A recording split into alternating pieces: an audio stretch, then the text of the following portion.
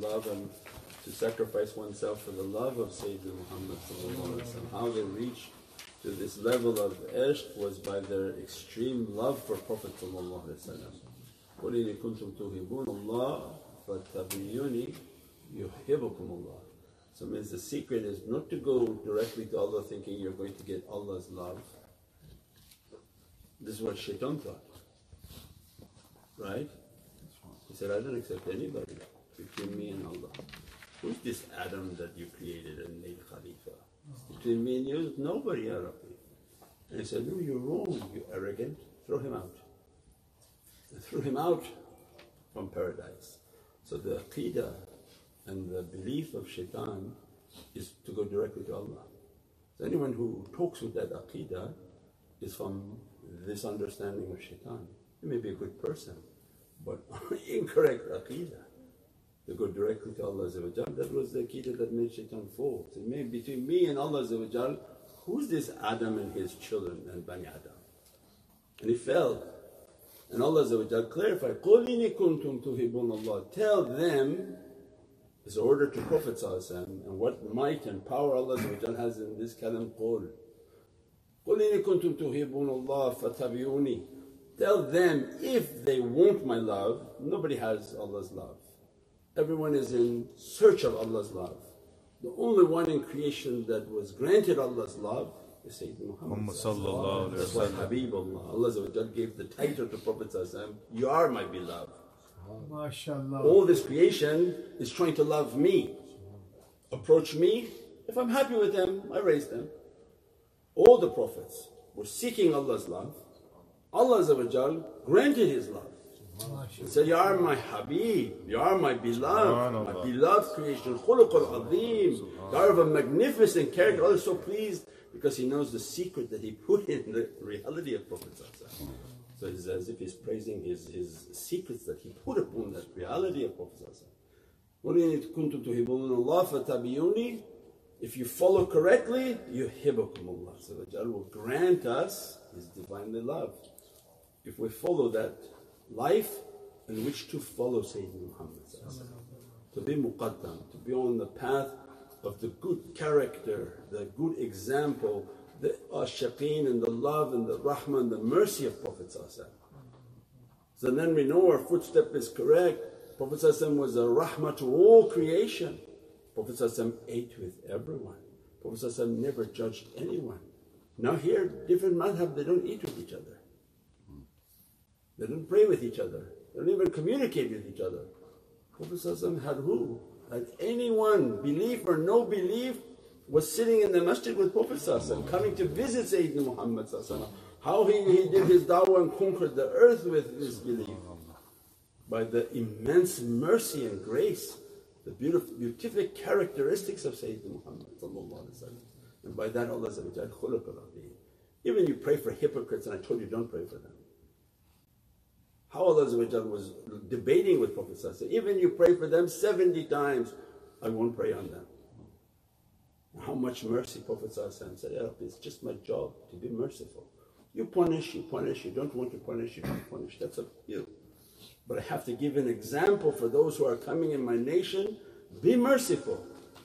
If find something wrong with someone, have 70 excuses to excuse them. Now here they don't even find one excuse to hang you.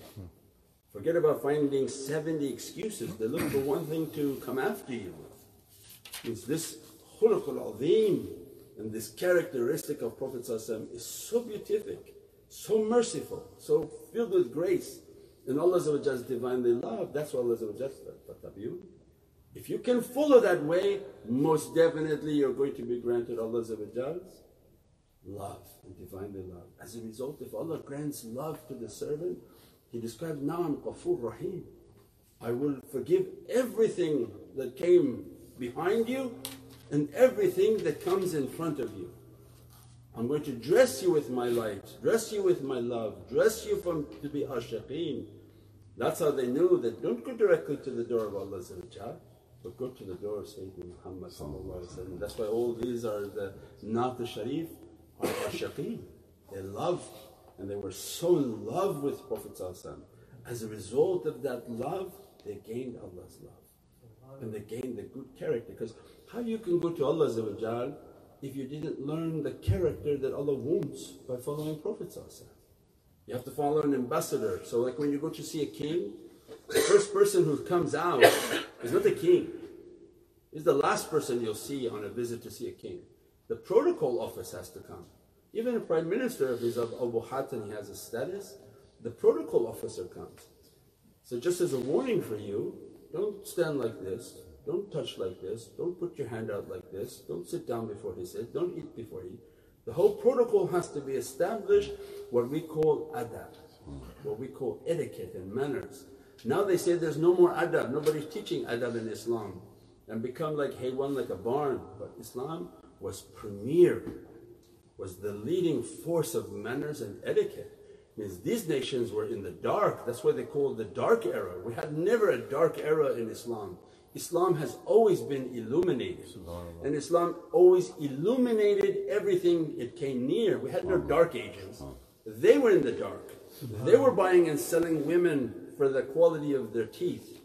They bought and sold women. Islam came and gave their rights, gave all of their laws, gave all of their understanding. They took Islamic law, incorporated it into their life, and now those who thought they were Muslim, they're in the dark. They have all the bad characteristics. You want good characteristic of Islam, and the reality of Islam is here. Social services is what Prophet brought. To feed the women, feed the children, give them home, give them food, give them clothing. You find those social structures and social services here. You think they feed anybody in those countries back home? If you don't have a job, or the woman doesn't have a husband and they don't have food, they're on the street. There's no social services for them.